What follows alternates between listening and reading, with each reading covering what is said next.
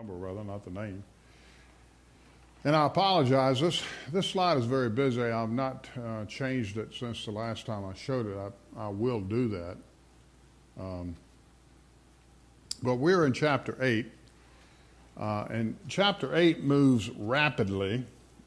It is one of the it's not 35 verses, but it is a fairly long chapter. It's 32 verses. So in this chapter, Moses records the second plague, the third plague, and the fourth plague. And I had mentioned to you before that one of these things is a laser. That middle thing, yeah, okay. So we'll complete the second plague this evening, which is the plague of frogs. One of the reasons for these specific plagues that the Lord sent to on the Egyptians was basically a confrontation between himself and these many gods, or the plethora of gods in the Egyptian panorama of gods. So the frogs, there were two names basically for the god of frogs. There was a frog goddess in Egypt, Hapi and Hecht, and we'll see that on subsequent slides. They are related to fertility. This is the last of the plagues that is duplicated by Pharaoh's magicians, by his soothsayers, by his sorcerers, if you would. Then we'll also get tonight into the third plague, which is the plague of lice. And this is a confrontation against the god Seb, S-E-B. He is the earth god of Egypt. So when we talk about, you will hear me use the word, thank you, sir. You'll hear me use the word pagan often. And pagan simply means of the earth or from the earth. That's what it means. People get upset when you say, well, we live in a pagan land, but what that means is that people are more driven to natural things than they are supernatural. And certainly the lice that's mentioned here in the middle of chapter 8 is an attack on that particular god. If you would, brother, go to the next slide. Let's see. Let's pick up here with verse 1, and let's read down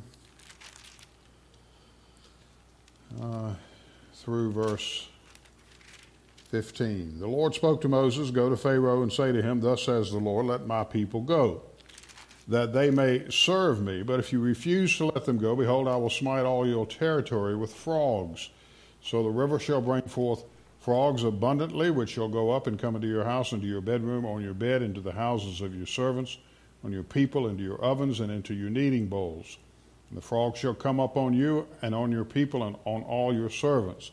The Lord spoke to Moses, "Say to Aaron, stretch out your hand with your rod over the streams, over the rivers, over the ponds, and cause frogs to come up on the land of Egypt." Now remember the first plague, stretch out your hand over the waters.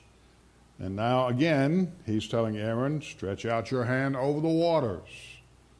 Okay? So Aaron stretched out his hand over the waters of Egypt. Frogs came up, covered the land. The magicians did so with their enchantments and brought up frogs on the land of Egypt. Pharaoh called for Moses and Aaron and said, "Entreat the Lord that he may take away the frogs from me and from my people, and I will let the people go that they may sacrifice to the Lord." And Moses said to Pharaoh, "Accept the honor of a saying when I shall intercede for you, for your servants, for your people to destroy the frogs from you and your houses, that they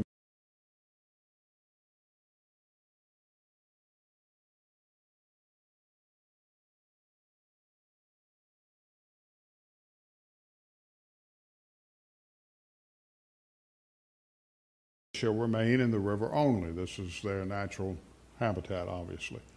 And Moses and Aaron went out from Pharaoh, and Moses cried out to the Lord concerning the frogs which he had brought against Pharaoh, and the Lord did according to the word of Moses. And frogs died out of the houses, out of the courtyards, out of the fields. They gathered them together in heaps, and the land stank. But when Pharaoh saw that there was relief, he hardened his heart and did not heed them as the Lord had said. So we see here, it's a beautiful picture of the mercy of God to a very rebellious individual, in fact, to the rebellious people of the Egyptians. So there's a warning here. In the first 4 verses, of course, Moses and Aaron go back to Pharaoh, and God warns Pharaoh that he's going to send a plague of frogs. And obviously what happens, and he says here in verses 3 and 4 that they're going to be in every nook and cranny of your life. You worship an earth god or frog goddess, and so I'm going to make it so that they can be right in your beds if you so please. So the Lord did this, and the purpose, of course, was to glorify himself above the gods of Egypt, and they were many, and also to give Pharaoh a chance to repent. And we see this through this panorama of the plagues that in these first few chapters here. So we see God's mercy, and we see that he could have, the Lord certainly could have begun with a Passover. But he's teaching not only the Egyptians, but he's also teaching the Hebrew people that he's a God of patience and he's a God of mercy. And so from this, the Hebrew people will take this teaching method of the Lord with them as they leave Egypt. He tells Moses to tell Pharaoh, I'm going to smite the land. And the word smite there means there will be death. Now, we're not told if Egyptians died, but the assumption is, because of the verbiage that is used here, that there were some Egyptians that died. I mentioned to you, of course, that this was a direct attack against the goddess Heget, and was always pictured with the head of a frog. Some of the hieroglyphics show this today, and if you Google this, if you like, you'll see this. So the interesting thing here is that frogs were never part of the sacrificial system of the Egyptians. Now this changes when when God introduces the third plague, which is lice.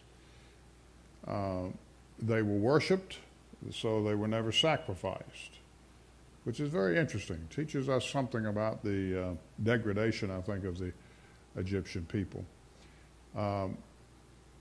They worshipped this particular goddess.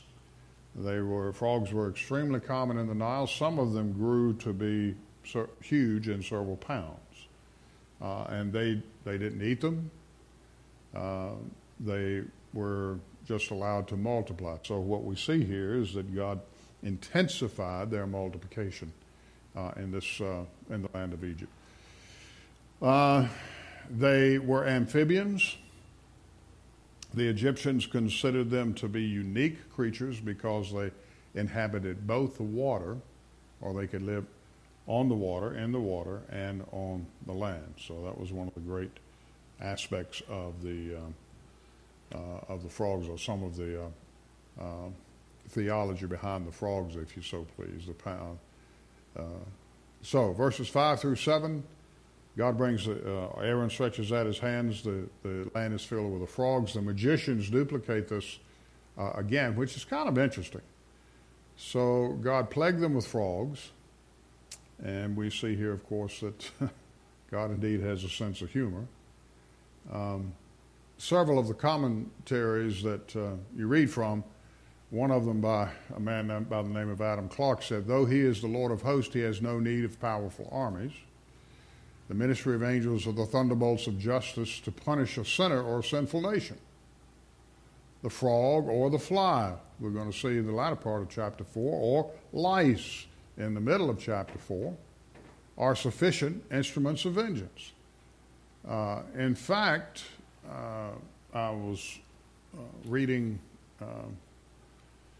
let's see, just finished a book by David Grant, and he was talking about the bubonic plague and the fact that this deals with the buboes in our tissue, and it was brought about by rats and the bacteria that spread from them to people.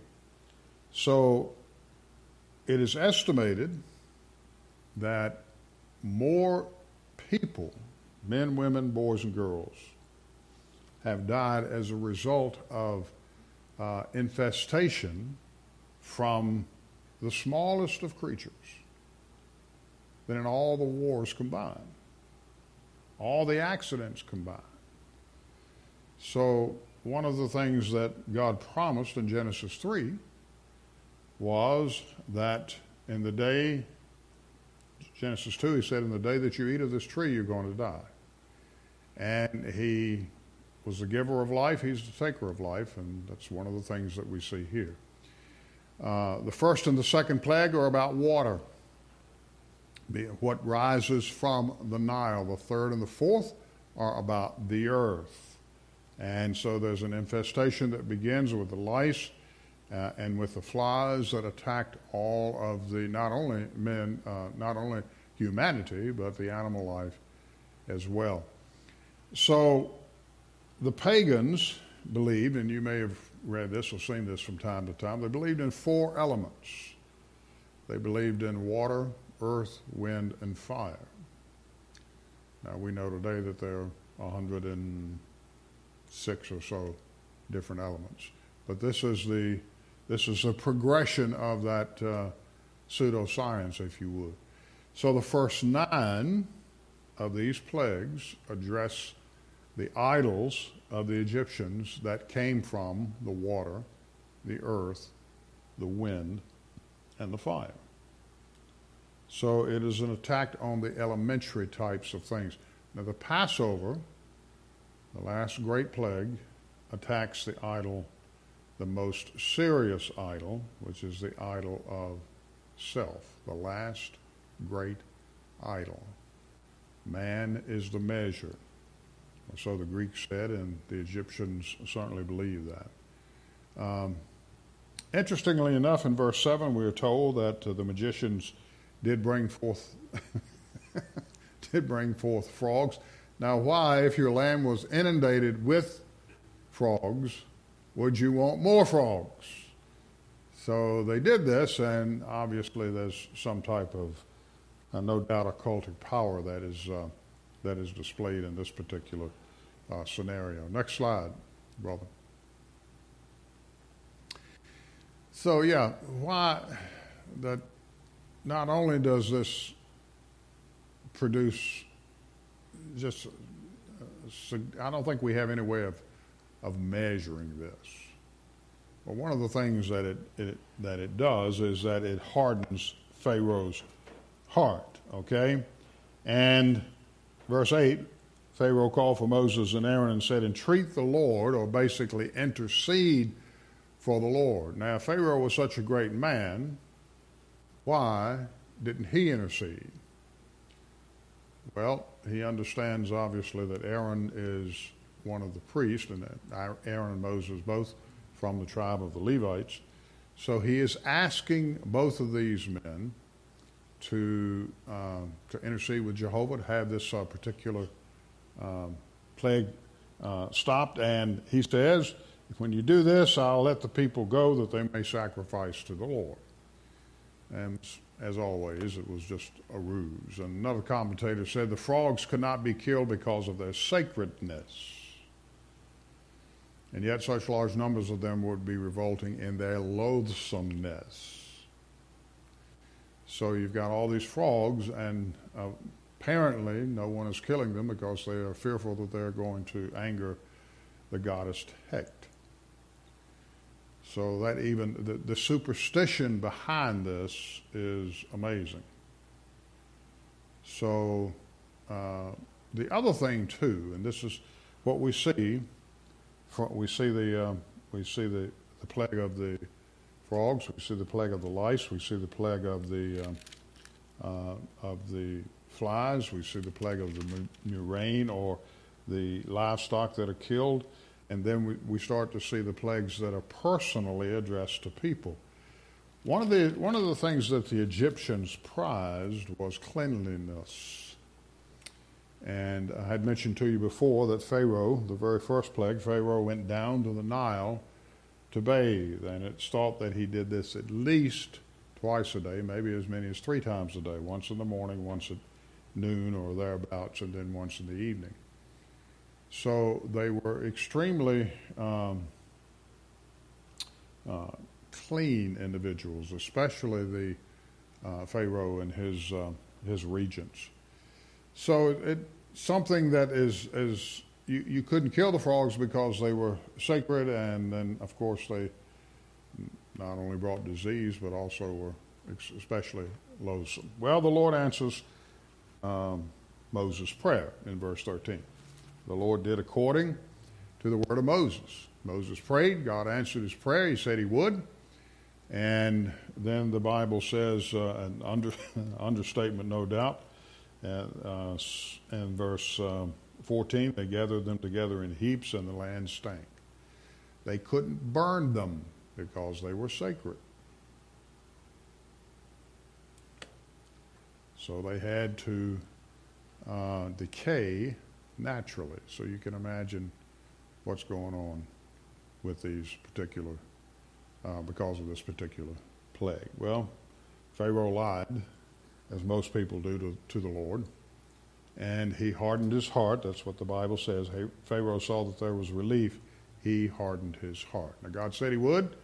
God said, I'm going to harden his heart, and then Pharaoh's going to harden his heart, because that's just the nature of man. So this is a familiar pattern, and we'll see this continually through until the Passover. And even after the Passover, Pharaoh pursues the Hebrew people.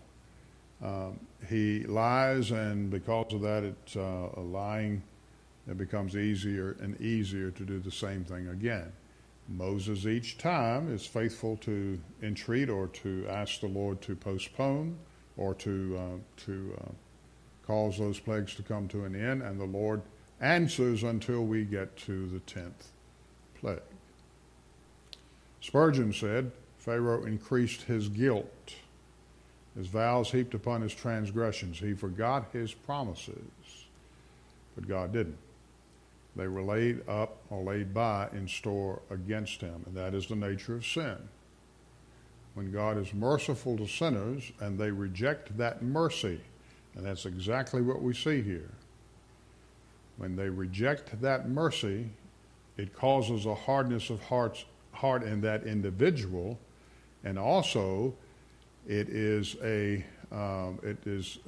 recorded, or it's in the record that God keeps of each sinner. So there's a battle of wills going on here. G. Campbell Morgan wrote, as to Pharaoh, it is the story of a strong will making itself stupid. I know none of you have ever done this before, but you said you were going to do something. Something comes to happen, it comes to pass, and you don't do it. This is exactly the same thing here. This is recorded for us, and obviously Pharaoh is quite a bit more powerful than we are. But Morgan goes on to say, until the condition was utterly beyond hope of remedy, God gave him opportunity to use that strong will and surrender. And what a revival could have occurred in Egypt had Pharaoh relented. But he never did. Okay? Let's look at this third plague, very, very briefly mentioned here in chapter 8. So the Lord said to Moses, say to Aaron, stretch out your rod and strike the dust of the land so that it becomes lice throughout all the land of Egypt. And they did so, for Aaron stretched out his hand with his rod and struck the dust of the earth, and it became lice on man and beast. All the dust of the land became lice throughout all the land of Egypt. Now the magicians so worked with their enchantments to bring forth lice, but they could not. So there were lice on men and beast. Then the magician said to Pharaoh, this is the finger of God. Pharaoh's heart grew hard, and he did not heed them, just as the Lord had said. So, the frogs are removed, and they die. One of the feedstock of frogs is lice. So the frogs are removed, and the next plague is the multiplication of food that the frogs would have eaten. And you will also notice here, this third plague, this is an unannounced plague. The Lord does not send Aaron and Moses back to Pharaoh. And that is obviously a direct judgment of Pharaoh hardening his heart. And he commands Aaron directly, stretch out your rod and strike the dust of the land. So frogs were decaying. From that, and of course, lice are ubiquitous, even in our society today. They multiply, they grow exponentially and cause all sorts of hazards, and no doubt carry disease as well. So more Egyptians die. We're not told how many, and that's really at this point unimportant. What we see is that God was merciful to Pharaoh. Pharaoh wanted God's mercy and then rejected the word of the Lord. And so the lice come. And there's no mercy of a warning or an invitation to repentance here. God says, let this happen in sequence. Next slide.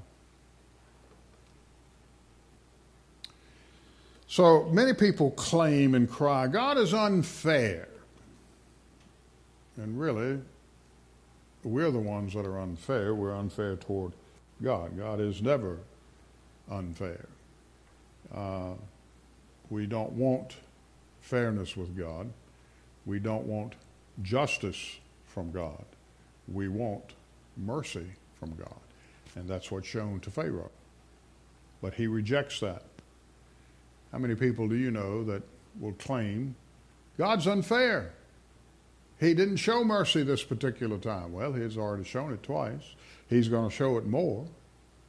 And the same results happens. Pharaoh hardens his heart. Some people say if someone were totally fair, they would never show mercy. And if God were totally fair with us, or if he were hell-bent on showing us justice, then there would be no mercy. But he is, as we read in the responsive reading, he is always loving, always kind to those that turn their ear toward him. So here we go. This is again another attack, and this particular one is against the Egyptian god Seb, or the earth god, and that's what we're told here. Stretch out your rod over the land of Egypt. So this is an interesting thing. We talked about the hygiene and how they were given to ritual cleansing. So one of the things that the lice did, since they permeated everything, including the sacrificial animals, they couldn't offer sacrifices. As we get to the Passover, we'll find that the families were to take an arnion, a pet lamb. They were to keep it, and for a certain period of time, they were to feed that blameless and pure lamb, and then they were to kill it. Well, the lamb had to be without spot or blemish, and we find that in the latter part of the book of Exodus on into the book of Leviticus. Well, the Egyptians did a similar thing. So because there's infestation of lice, they couldn't sacrifice, which means they could not worship the god Seb. They couldn't ask for Seb to intervene to counteract what was going on here in this third plague. The lice would infest the animals, the sacrificial animals, so the system stopped. And the magicians could not. In fact, verses 18 and 19 tell us this. They say that they worked with their enchantments to bring forth lice, but they could not. And we're not told why. Obviously, the power of God had superseded their superstitious power. And so they reply that this is the finger of God. Now, so we see that the magicians, the priesthood, if you please, the pagan priesthood system, sacrificial system of the Egyptian people, are the first to recognize the power of God. Pharaoh, with all of his power, doesn't seem to understand, but those that are charged with sacrificing animals so that the Egyptian pantheon of gods could continue to be worshipped certainly understood. But, as we see, Pharaoh's heart is hardened again. He doesn't heed them, just as the Lord had said. And they understand, I think for the first time, that there's a power that is greater than their own. And this is a power they cannot see. This is the supernatural intervention of the Spirit of God. They can't see it. And so these men, to a certain extent, understand the implications of this. Next slide. I think the next slide is the last one here. So he doesn't listen, again, even to the analysis of his own advisors. You know, our president has a cabinet. Most of the governments around the world will have, if they have presidents or prime ministers, whatever, they will have advisory councils. And one of the things that is important for these individuals of leadership is to listen to this advice. In the multitude of counselors, Solomon said, there's wisdom. Well, we see here just how relentlessly stupid Pharaoh is. Probably one of the more educated men on earth. But now he is controlled by sin. There's no rational reason why he insisted on resisting and rejecting the Lord God. Even his own priests are saying this is the finger of God. But there is a natural reason, and that is his sin, his stubbornness, his pride, his lust for power, not to be displaced. And so we'll stop there this evening, and we'll pick up with the fourth plague and finish chapter 8 in a couple of weeks. But again, flies. And flies eat lice as well. So, interesting way that all this plays out. Any comments or questions on what we've covered this evening? Let's go to the Lord in prayer. Father, we thank you for the beauty of this passage. Remind us of your mercy toward each of us, your grace, your love, your kindness, and remind us that resistance is futile, that you will have the last say, either as we come to faith in you or even as folks reject you. You will have the last say. May we be, as Peter was when he preached, let God be God. In Jesus' name we pray. Amen. God bless you.